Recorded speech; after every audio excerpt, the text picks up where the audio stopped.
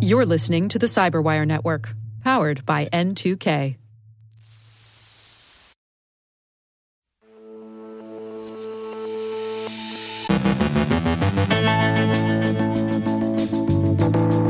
Taking down bot farms, Russia says the U.S. is the aggressor in cyberspace. Influence operations arriving at Mach 10. The call is coming from inside the house. Cyber incidents affect aviation services. CISA posts ICS control system advisories. I welcome Tim Eads from the Cyber Mentor Fund. Our guest is Alex Holland from HP Wolf Security, describing a new wave of attacks. And sanctions are also biting Russian cyber gangs.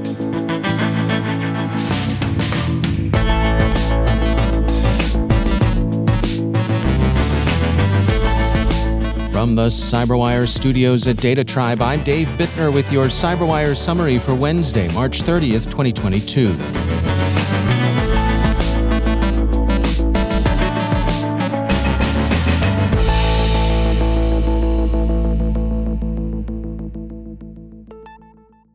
Bleeping Computer reports that Ukrainian authorities have taken down 5 bot farms that were operating tens of thousands of inauthentic social media accounts. The messaging was coordinated and consistent with disinformation about the progress of the war aimed at discouraging further Ukrainian resistance. The items seized in the raids included 100 sets of GSM gateways, 10,000 SIM cards for various mobile operators to disguise the fraudulent activity, and laptops and computers used for controlling and coordinating the bots. Reuters, citing stories in Russian official media, reports that Kremlin officials are pointing with concern at cyber attacks they say the U.S. is conducting against Russia. The cyber attacks are said to amount to hundreds of thousands every day. Kremlin representatives said the sources of attacks will be identified and the attackers will inevitably be held accountable for their actions in accordance with the law.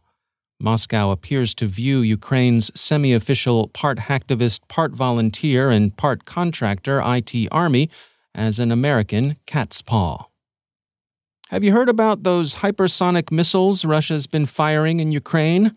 They're very fast, and no, in Ukraine they don't seem to really matter much to the battlefield. You might wonder what this has to do with cyber. After all, why are we interested in hypersonic weapons? Well, they're being deployed for their influence value, for mind share, and not target destruction, which makes them first cousin to disinformation. Russian sources have said, and Western sources confirmed, that Russia has been using hypersonic missiles against Ukraine. Defense One has an account of the missile's use, which the publication sees as a gesture intended to influence and intimidate. The article quotes the head of U.S. European Command, U.S. Air Force General Todd Wolters, as saying, "I think it was to demonstrate the capability and attempt to put fears in the hearts of the enemy, and I don't think they were successful." The air-launched Kinzhal, or Dagger, missiles are said to have been used against a Ukrainian ammunition storage site. Hypersonic missiles are extremely fast, moving at Mach 5 or more, and are also designed to be highly maneuverable. Russia claims the Kinzhal is capable of Mach 10, or just over 7,600 miles per hour. Hypersonic missiles are built for use against well-defended targets like warships armed with point missile defense systems. So why use them against big, stationary, poorly defended targets like the one said to have been struck in Ukraine? There's no real tactical reason. You might want a missile that could boogaloo like the Kinzhal if you were up against, say, an aircraft carrier battle group. But if you're striking ammunition bunkers or apartment buildings, schools, hospitals, theaters, and so on, a Kinzhal is more than 7,000 miles per hour of excess force. General Walters probably has it right. This is propaganda of the deed, not fire support. It's an information op that tries to persuade through kinetic effect. It also represents the expenditure of some pricey ordnance. You may not be interested in the hypersonic missiles, Moscow might say, but the hypersonic missiles are interested in you. Some Verizon customers have been receiving spam texts that include a link to a Russian television provider. Free message, the spam begins. Your bill is paid for March. Thanks, here's a little gift for you. and the fishhook is a shortened URL that directs those who click to content provided by Russia's One TV, a channel whose majority owner is the Russian state. The spam is interesting in that it seems to come from the recipient's own number. Verizon says, according to The Verge, that bad actors are responsible and that it's cooperating with law enforcement investigation. Why it's happening is unclear. It could be an information operation, or it could just be some hackers in it for the lulz. Russia's aviation authority, Rosaviatsia, is reported to have lost some 65 terabytes of data in an incident it sustained this week, Mentor Pilot reports. Business systems and records, including aircraft registration records, are said to have been affected. It's not clear exactly what the incident was or whether it was a cyber attack or an accident. Some sources in Russia are connecting the incident to IT problems induced by a recent change in agency leadership. Another aviation target was hit, this one in the U.S. state of Connecticut. Bradley International Airport, which serves Hartford, was affected by a distributed denial of service attack against its public website. In neither the Russian nor the U.S. incident was safety of flight at risk. CISA yesterday released 6 industrial control system advisories. And finally, Digital Shadows has been keeping an eye on cyber gangs' chatter in the dark web, and the word on that particular street is that the hoods are taking a financial bath as the ruble collapses under sanctions. With transfers of money blocked and with extensive restrictions on banking in place, criminals are finding it difficult to cash out cryptocurrencies and are having trouble getting hard currency. Digital Shadows describes the underworld's difficulty deciding what to do. They said, one user advised simply leaving the money where it was for 6 months if the questioner did not need to use it urgently for other purposes. A different user mocked this suggestion, writing, I hope you were joking about half a year. After half a year, your rubles will only be good for lighting a fire, and they will not be good for anything else. The user also questioned whether the Russian state could be trusted to allow the purchase of dollars after 6 months, and worried that many Russian banks would go bankrupt. Other forum members considered the advisability of buying gold, although some noted that this method would incur losses due to the high trade fees and storage costs and would involve an expensive examination during the transaction process. InfoSecurity magazine points out 2 interesting results of Digital Shadows' investigation. First, carders, as one might expect, are particularly affected. And second, spare a thought for your poor local criminal. Maybe. It turns out a lot of them are just moonlighting, that they all hold legit jobs in the straight world that they rely on to put food on the table. Those legitimate businesses are also being affected by sanctions, and they're feeling the pinch, too.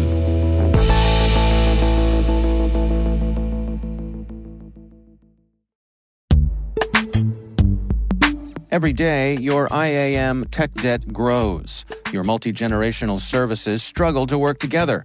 Building an identity fabric can fix this. It makes all your identity tooling stronger and allows you to connect any app to any service you want to use, with zero coding, zero maintenance, and zero app downtime. Strata's identity orchestration platform separates the identity logic from your applications, so you can optimize existing IAM tools and manage them in a single control plane. Now, every vendor, standard, and architecture work together. In short, building your identity fabric means you can secure your non-standard apps, keep your complex access policies, retire outdated IDPs, and modernize in record time. So build your fabric with Strata Identity and get rid of tech debt for good. Visit strata.io/cyberwire, share your identity priorities, and receive a pair of AirPods Pro. Offer valid for organizations over 5,000 employees. Connect today at strata.io/cyberwire.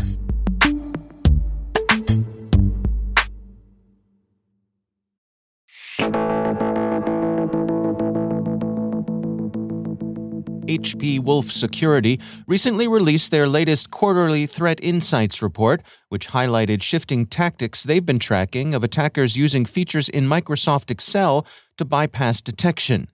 Alex Holland is a malware analyst with HP. we saw a near six-fold increase in the volume of Microsoft Excel add-in files being used to deliver malware.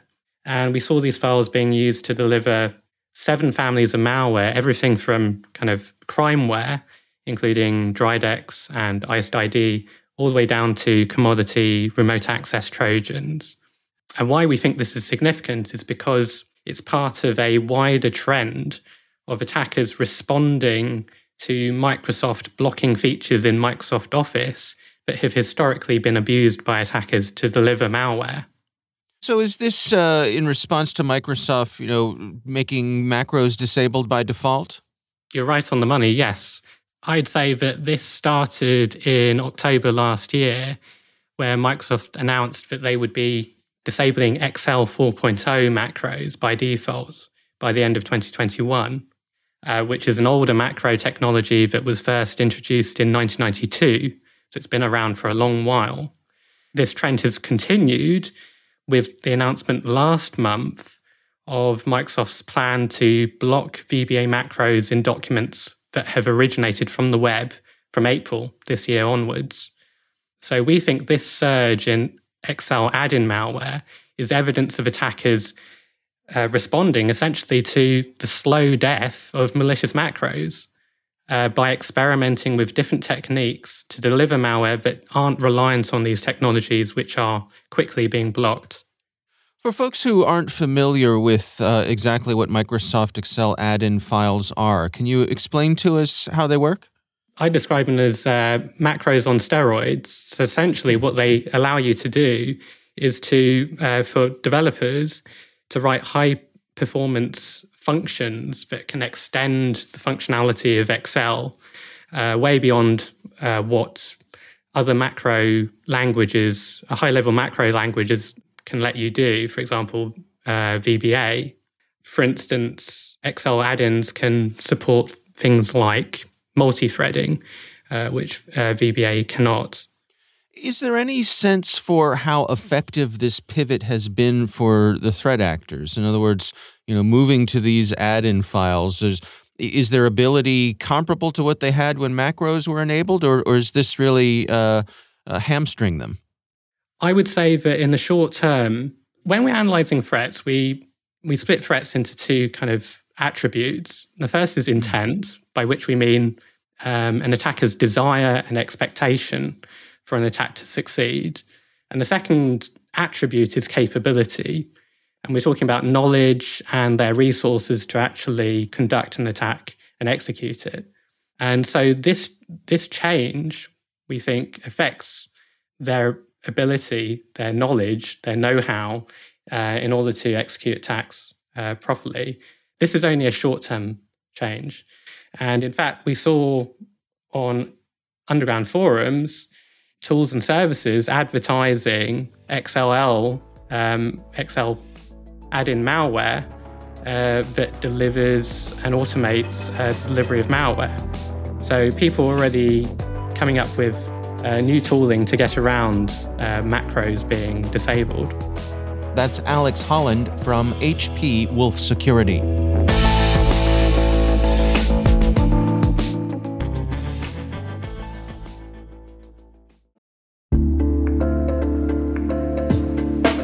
Are lengthy security reviews pulling attention away from your security program?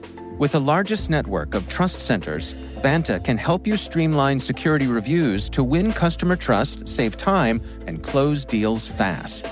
Proactively demonstrate security by showcasing key resources like your SOC 2 or ISO 27001 and provide real-time evidence for passing controls. And when a security questionnaire is required, Vanta takes the first pass for you. Visit vanta.com/cyber to take a self-serve tour. That's vanta.com/cyber.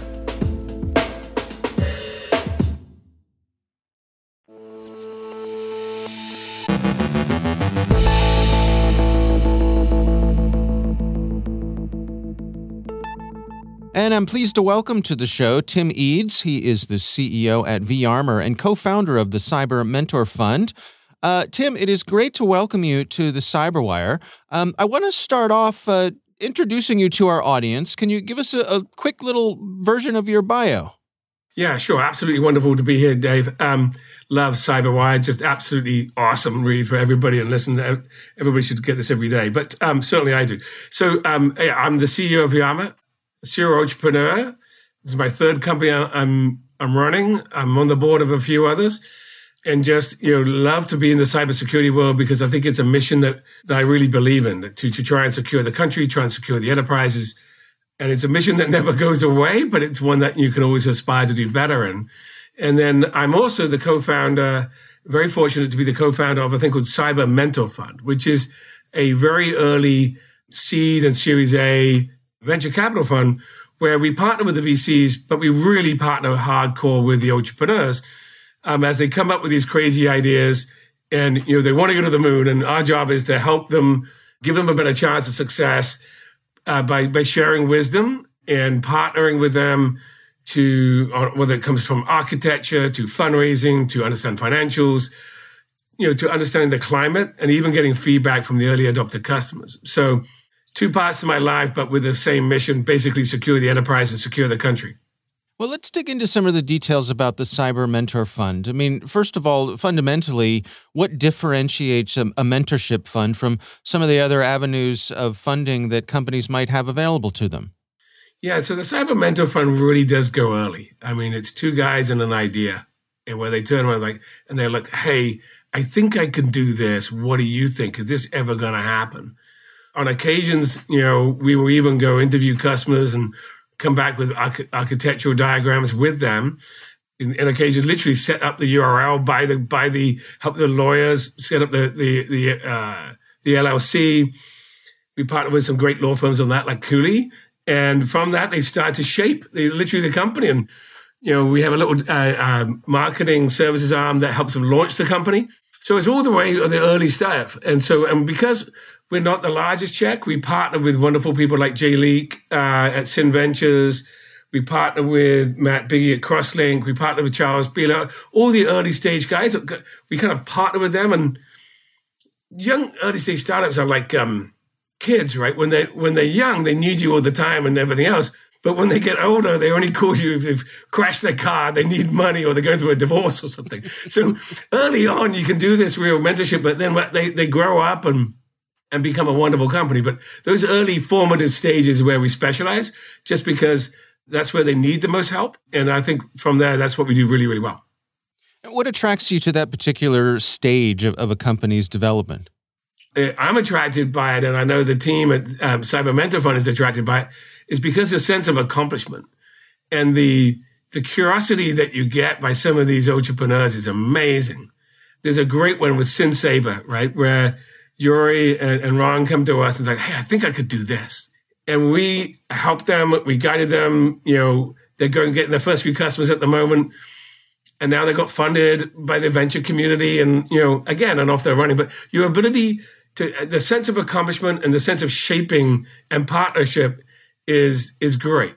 It's not for everyone because, sometimes it's, you really have to lean in. They have to be curious. They have to be kind. They have to be really good at communicating. And so I think Cyber Mentor Fund's done 28 investments over the last 3 years at 4 exits. And just about everything is marked up because we come in so early. I suspect you find yourself being a bit of a matchmaker as well, yes? A matchmaker across the board. A matchmaker with some of the early stage employees because we help them with that. Matchmaker with the law firms that they need to choose, which is really important. Sometimes some financial, some outsourced financial help on doing that, all the way through to the venture guys that we partner with, which has been really, really rewarding to see how that works. And then, like I said, we've sold 4. I've been in the cybersecurity industry a very long time now, multiple decades. And so we tend to know the CEOs of all the large companies, whether it's Gary Steele, who's now over at Proofpoint, or, Peter Bauer at Mimecast, or wherever it is, and so we can, if there is an exit on the horizon or a decision on the horizon, our ability to actually have a conversation with the potential acquirer and do it in a non-crazy way, just do it in a very kind way. Say, hey, this company is going to look to exit. Is this something that you should be looking towards? All right. Well, Tim Eads, thanks so much for joining us.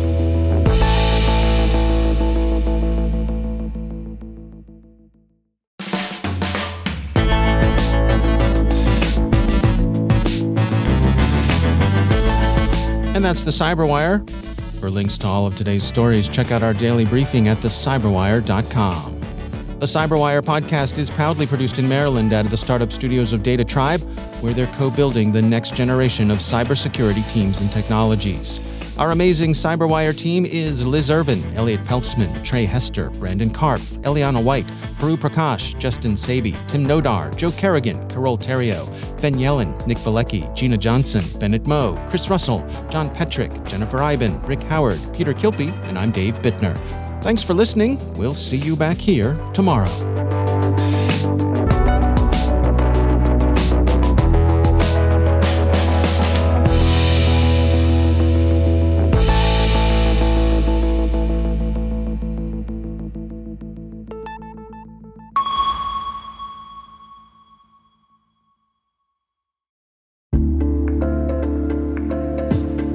Hey listeners, we're always looking for ways to improve the N2K Cyberwire network and maintain the intelligence-driven news experience that keeps you in the know on the latest developments in cybersecurity.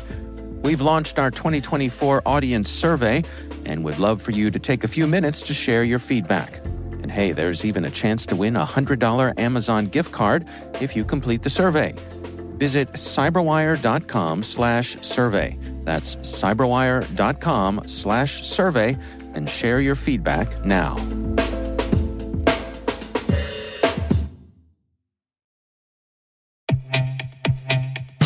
And now a word from our sponsor, SpyCloud, the leader in operationalizing cybercrime analytics. Traditional threat intelligence is a thing of the past.